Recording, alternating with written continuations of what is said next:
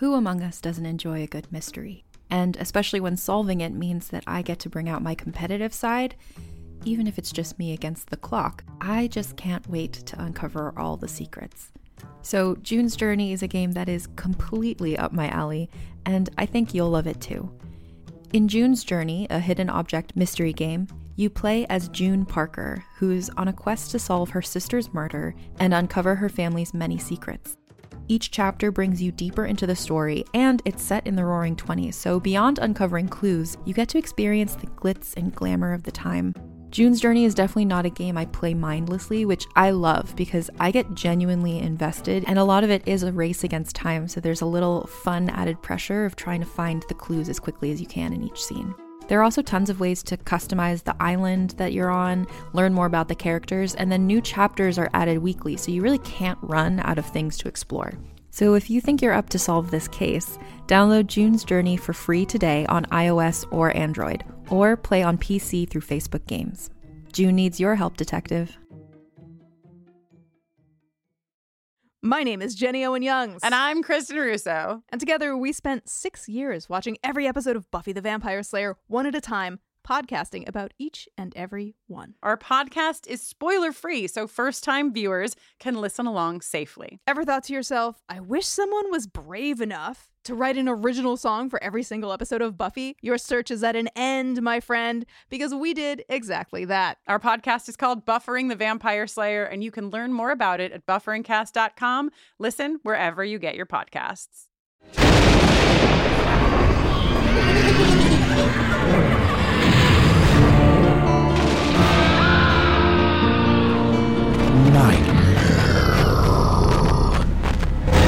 Welcome to the Nightmare Magazine Story Podcast. I'm your host, Jack Kincaid. Nightmare Magazine is edited by John Joseph Adams and Wendy Wagner. The stories of this podcast are produced by Skyboat Media, directed by Stefan Rudnicki and Gabrielle DeCure, in association with Jim Freund.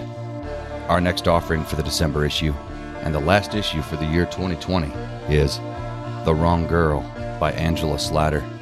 The story is read for you by Stefan Rudnicki. The Wrong Girl is copyright 2020 by Angela Slatter. Angela Slatter writes dark fantasy and horror. She is the author of the Aurealis Award-winning The Girl with No Hands and Other Tales, the WFA shortlisted Sourdough and Other Stories, and the collection Mosaic novel with Lisa L. Hannett, Midnight and Moonshine. She has a British Fantasy Award for The Coffin Maker's Daughter, a PhD in creative writing, and blogs at www.angelaslatter.com. And so ends this week's intro. So, without further ado, let's have a nightmare. The Wrong Girl by Angela Slatter. The problem is, she says as she spears a piece of crispy bacon skillfully enough that it doesn't shatter, you've got a revolving door for a heart. He doesn't like hearing things like this, mostly because she's generally right. Ilsa's clear-eyed about him, and that makes their friendship remarkably unfraught, apart from these moments. Unlike his other relationships. She sees him for who he is, but doesn't stop talking to him, doesn't judge him, not really. Or if she does, she's still friends with him. His father used to say he was his own worst enemy, and he wonders if that's what she thinks. They talk about other things, laugh. It's not always about his failings or her intolerance. It couldn't be, or they'd never last 5 minutes, let alone 5 years. Maybe the friendship runs on pity. He'll take that. She's pretty, beautiful even, but she doesn't look the way he needs her to, the way that sends him into a romantic frenzy. And she's got no interest in him, which he finds fascinating, resents a little too. It's strange to have someone so unmoved by you, almost insulting, and relieving, he supposes. You're a very bad bet, she's said before, and I've done my time with narcissists. Why do you keep talking to me, he'd asked. You're decorative, you're smart, you're funny, and I don't have to date you. That's not fair. He broke up with Clementine 2 days ago. Some sympathy might be in order. He pushes the cafe's all-day breakfast scrambled eggs around his plate. He's already swallowed the blue corn tacos down. They'd ordered at the same time, but when he'd seen her meal, his eyes went wide and he'd ordered again as a second course.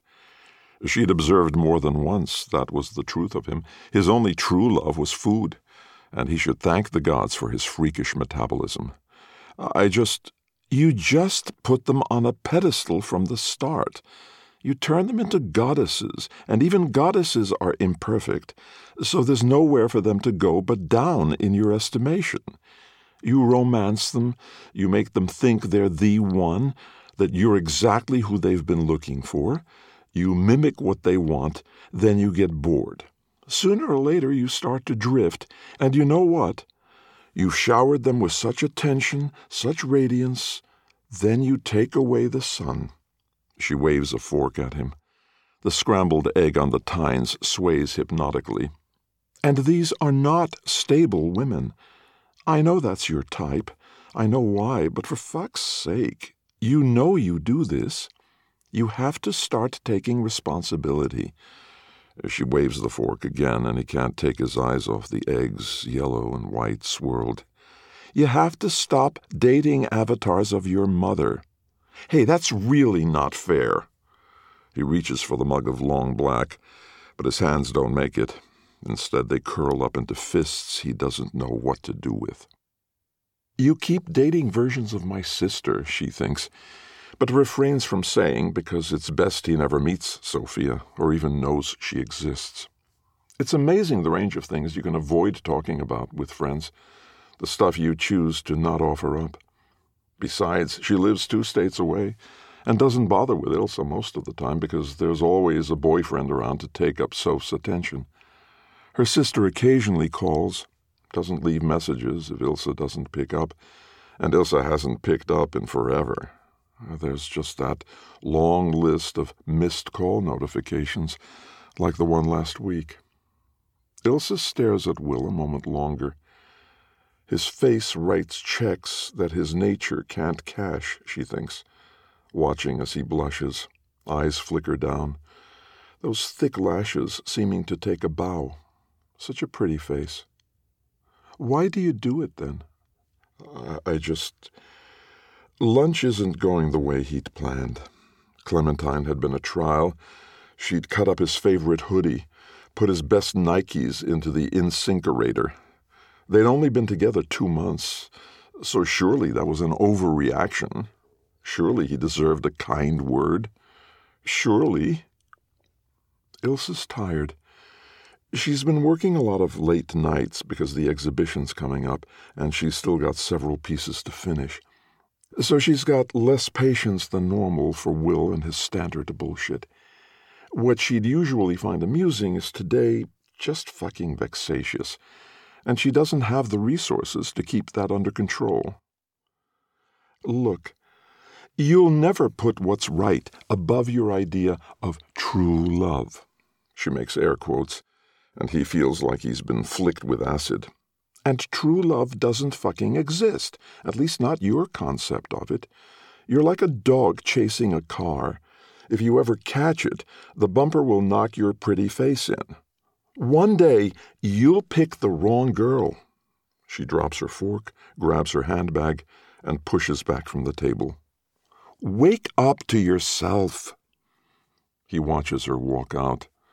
It's not as if she's storming, either. There's not even enough emotion in her for a rage. It's just her usual long-legged earth-eating stride. He's no more than an irritation, and that cuts. Ilsa spends the rest of the afternoon running errands, sourcing new brushes and paints, some groceries because she's let the pantry run down the past few weeks, and even the pasta has been reduced to 3 pieces of penne and some lengths of spaghetti, and there's not even a tin of tomatoes to drown them in. When the Uber lets her off outside her townhouse, she frowns. There's a light in the front bedroom of the top floor. She can't recall turning it on. When she gets through the gate and onto the little porch, she finds the doors unlocked. Ilse puts the bags of food and art supplies down quietly, then slips the slim tactical baton from her tote, a souvenir of a policeman ex-boyfriend who wondered for a while where it went. She flicks it to full length, snick, then steps inside. The house is narrow, 3 stories, renovated last year when her paintings started selling for stupid money. She could have moved, but she likes it here. Besides, the attic studio is exactly how she wants it. From the hallway, she can see all the way down to where the kitchen and dining room wait, a lambent glow from the lights she definitely didn't leave on. There's the rattle and clack, the soft thud of someone going through drawers and cupboards, the hushed protest of the fridge closing without the aid of a push, the strange sideways gravity of expensive appliances. Ilse holds the baton high as she steps around the doorframe into the kitchen. She can feel her lips peeling back from her teeth, a familiar rictus of rage and affront. How dare anyone invade her space? She brings the billy club down as she swings in, sees her sister's pale face, eyes wide, mouth an O, as she drops a plate on the tiled floor, watching the weapon descend like an axe. "Your face," Sophia says, clutching at her chest dramatically. "I thought you were going to kill me." "Don't be silly. I didn't know it was you." Ilse sips a glass of the white wine Sophia brought with her. "Besides, you don't want a home invader to think you're fucking around." They're in the sitting room. The shards of the broken plate have been cleared away. Ilse laid out a platter of cheese and crackers.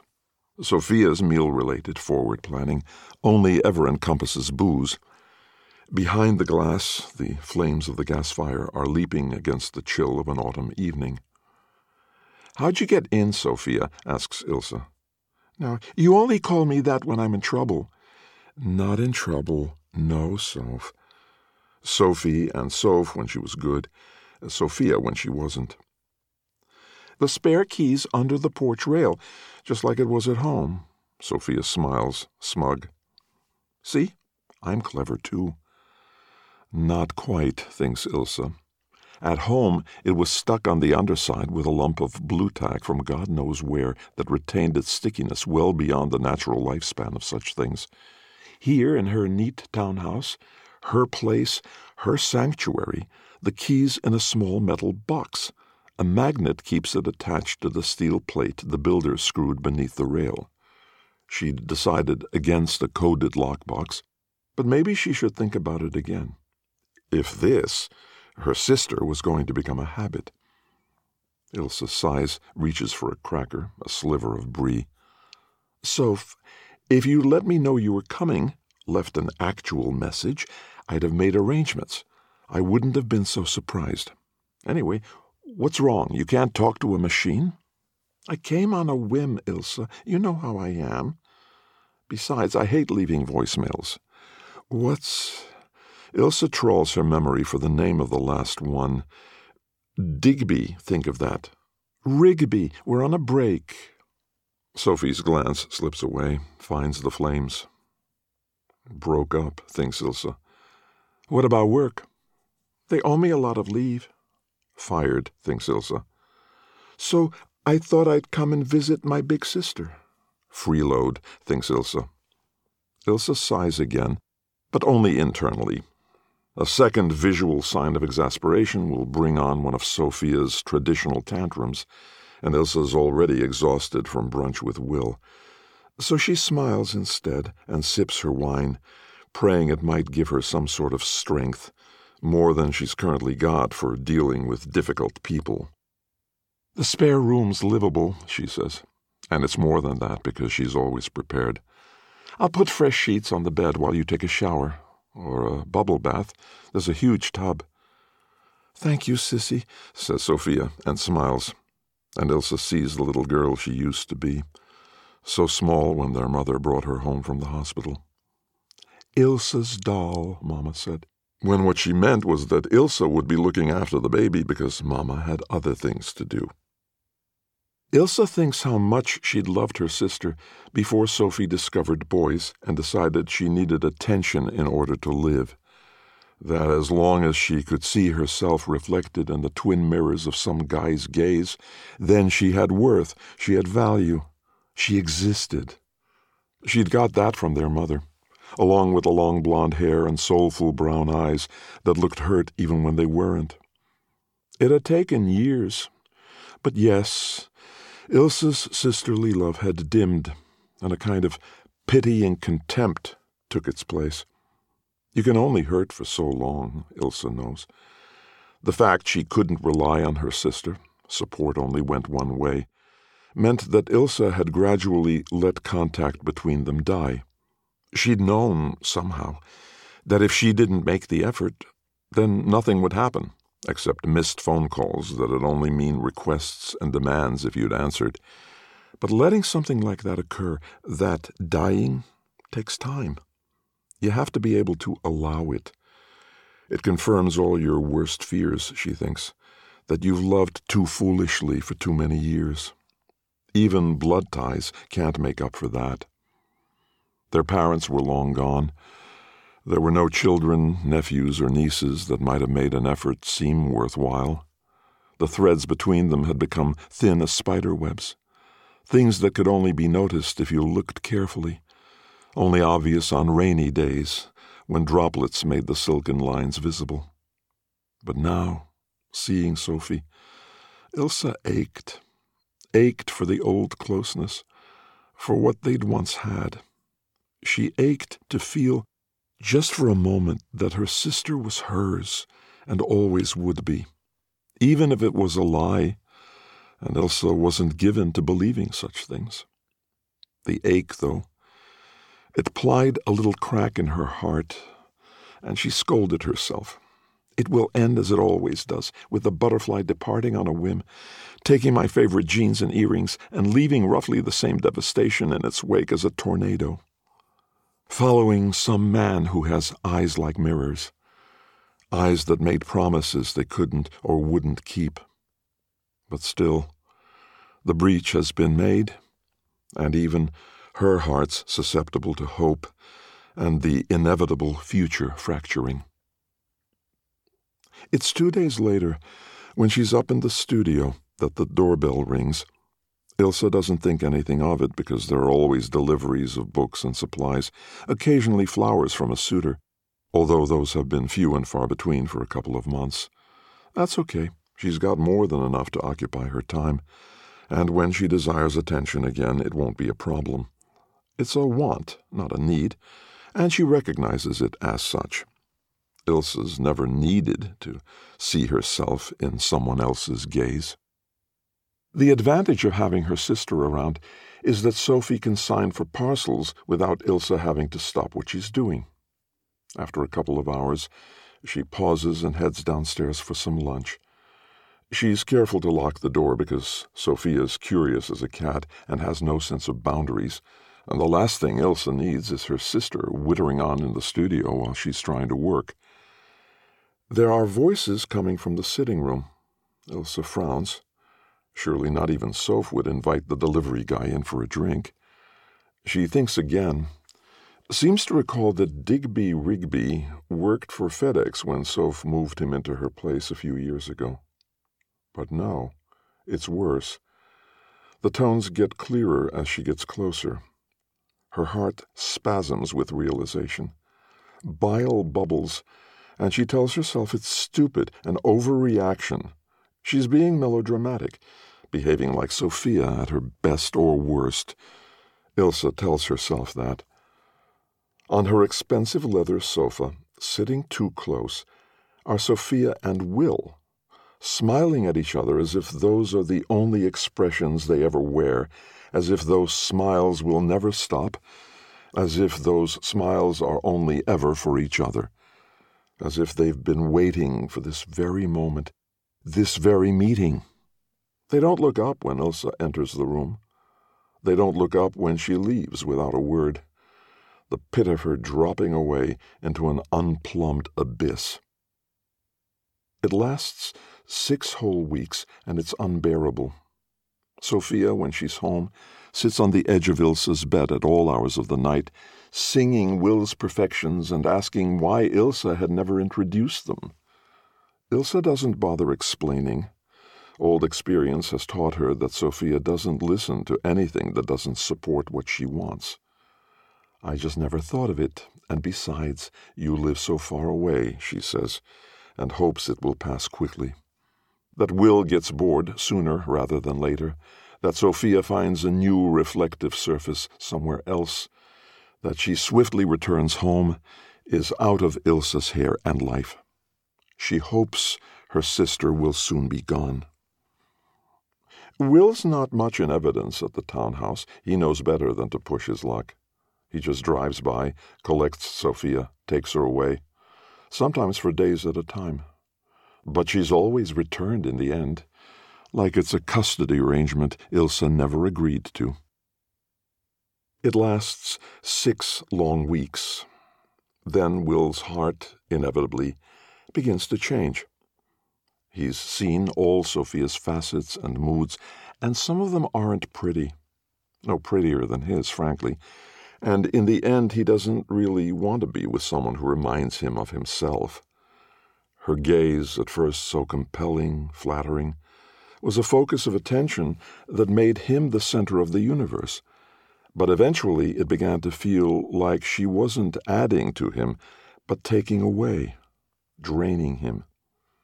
It wasn't quite the same as usual. Less a boredom and more a kind of fear, but it had the same result in the end. I think we should spend some time apart. I think we should see other people so we appreciate each other more. I've started to think of you as a friend, and I don't want to hurt you. Even though it was well past the time when hurt might not be done. He had liked her, a lot. He'd gone to the townhouse to continue the argument with Ilsa. He was sufficiently irritated 2 days after the fight, but he'd met Sophia, hadn't he? Initially, it was simply a means to get at Ilsa, but he hadn't intended to begin something only to end it. Of course, he never intended to break up. He could almost hear Ilsa's voice in his head, but it always happened. He'd wanted to show Ilsa that he could do what she said he couldn't. And wasn't her sister the best way to do that? The best way to show her, to make her sister happy, to make Sophia his? But Ilsa was right, and what always happened yet again. He thought Sophia had taken it well. She'd smiled, eyes a little glassy with unshed tears. He thought she was brave. She'd be fine. It lasts 6 short weeks. Ilsa finds Sophia in the bathtub, cold and unmoving. No note, nothing so dramatic, which is very much out of character for her sister. Maybe this last act was statement enough. In death, she'd finally learnt the art of understatement.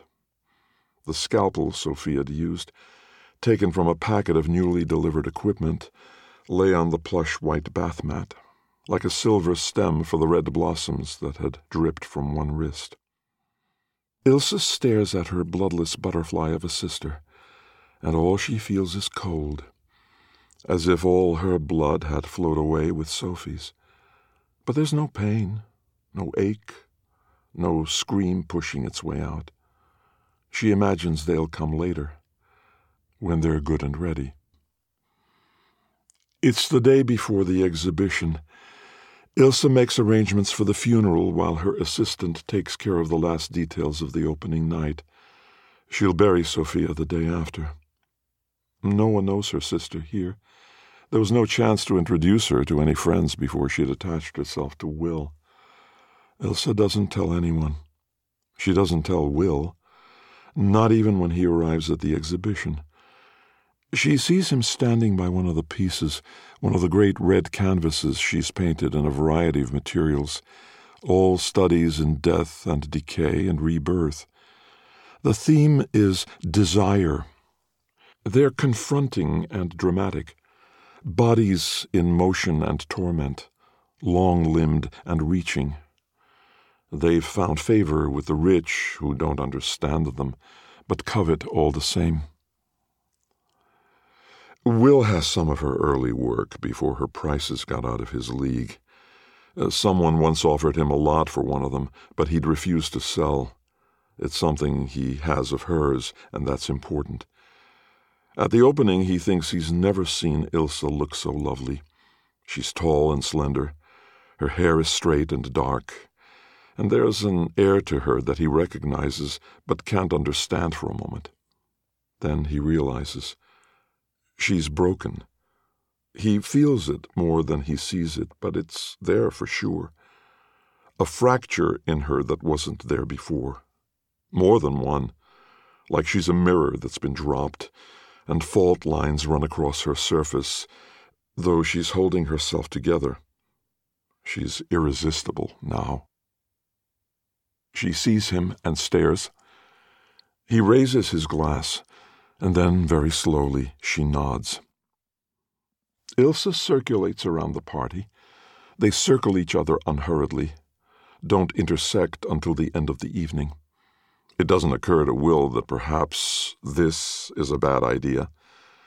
Only when most of the paintings have sold stickers on, when the crowd has dispersed and Ilse has given her assistant final instructions, only then does Will approach. She says she wants to go back to her place. He hesitates. She says Soph's not there anymore, and he assumes they've had some sisterly falling out, that Sophia has gone back from whence she came. He doesn't ask any questions. Ilse still refuses to kiss him, and it's driving him nuts. He should have realized she'd draw things out. He's known her long enough. She's not one for instant gratification. There's another glass of wine and another. But he doesn't notice hers never empties, is never refilled. He's got other things on his mind. He's happy to follow her up to the attic studio when she suggests it. He's happy to let her tie him to the chair in the center of the white-walled room lined with canvases in various states of finishing. He thinks she'll straddle him, take him inside her. But she doesn't. She stops answering questions. She begins making preparations, setting out buckets and bottles, lining up sharp silver objects along a bench. He starts to sober just a little, just enough to take notice of the bigger jars on the metal shelving along one wall. A lot of red, thick and dark, with things floating in the liquid, too far away for him to distinguish what they are precisely, but enough to terrify him. Ilse, I want to stop. I want to go home. He hates that he sounds like a little boy. Didn't I tell you that one day you'd pick the wrong girl? She shows him the photo on her phone, the one she took of Sophia in the crimson-filled tub, the one she took before she called emergency services, even though it was well past an emergency. Will looks at those bottles again, gazes around, notices at last the discarded mound of men's shoes in a corner. He thinks about all the boyfriends who've disappeared from her life, how they never troubled her again. No stalking, no insistence, damage contained. A rare woman, untroubled by men who can't let go. You've such a pretty face. It would be a shame to waste it, she says, and begins to cut.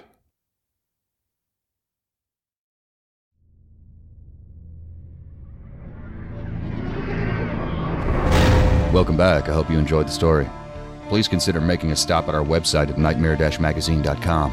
If you'd like to help spread the word about the Nightmare Magazine podcast, go to iTunes, find the Nightmare Magazine podcast, and leave a review or rating there.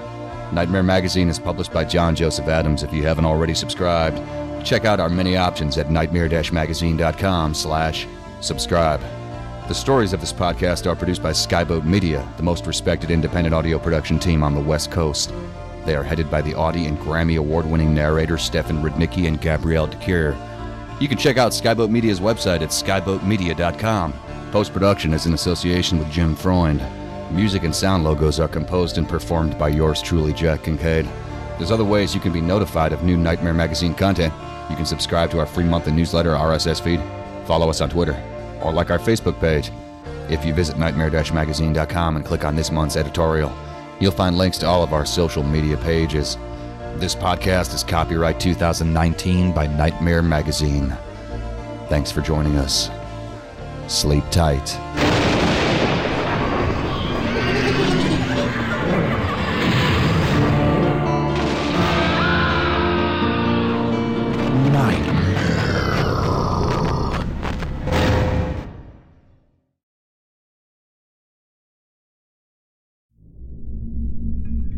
Part Stephen King, part Chuck Palahniuk, Infected blends science fiction and horror into a pulpy masterpiece of action, terror, and suspense. James Rollins, New York Times bestselling author of The Judas Strain and Black Order. The Infected trilogy is an unabridged 3-season audio fiction series from #1 New York Times bestselling novelist Scott Sigler. Powerfully written, an unforgettable central character. Dallas Morning News. Infected is one hell of an exhilarating ride. Joe R. Lansdale, World Horror Convention Grandmaster and author of Bubba Hotep and Hap and Leonard. All 88 episodes, 53 hours of horror, are free and available now wherever you listen to podcasts. Sigler is the Richard Matheson of the 21st century. Infected is a flawless, thinking person's thriller. Jonathan Mayberry, Bram Stoker award-winning author of V-Wars and the Joe Ledger series.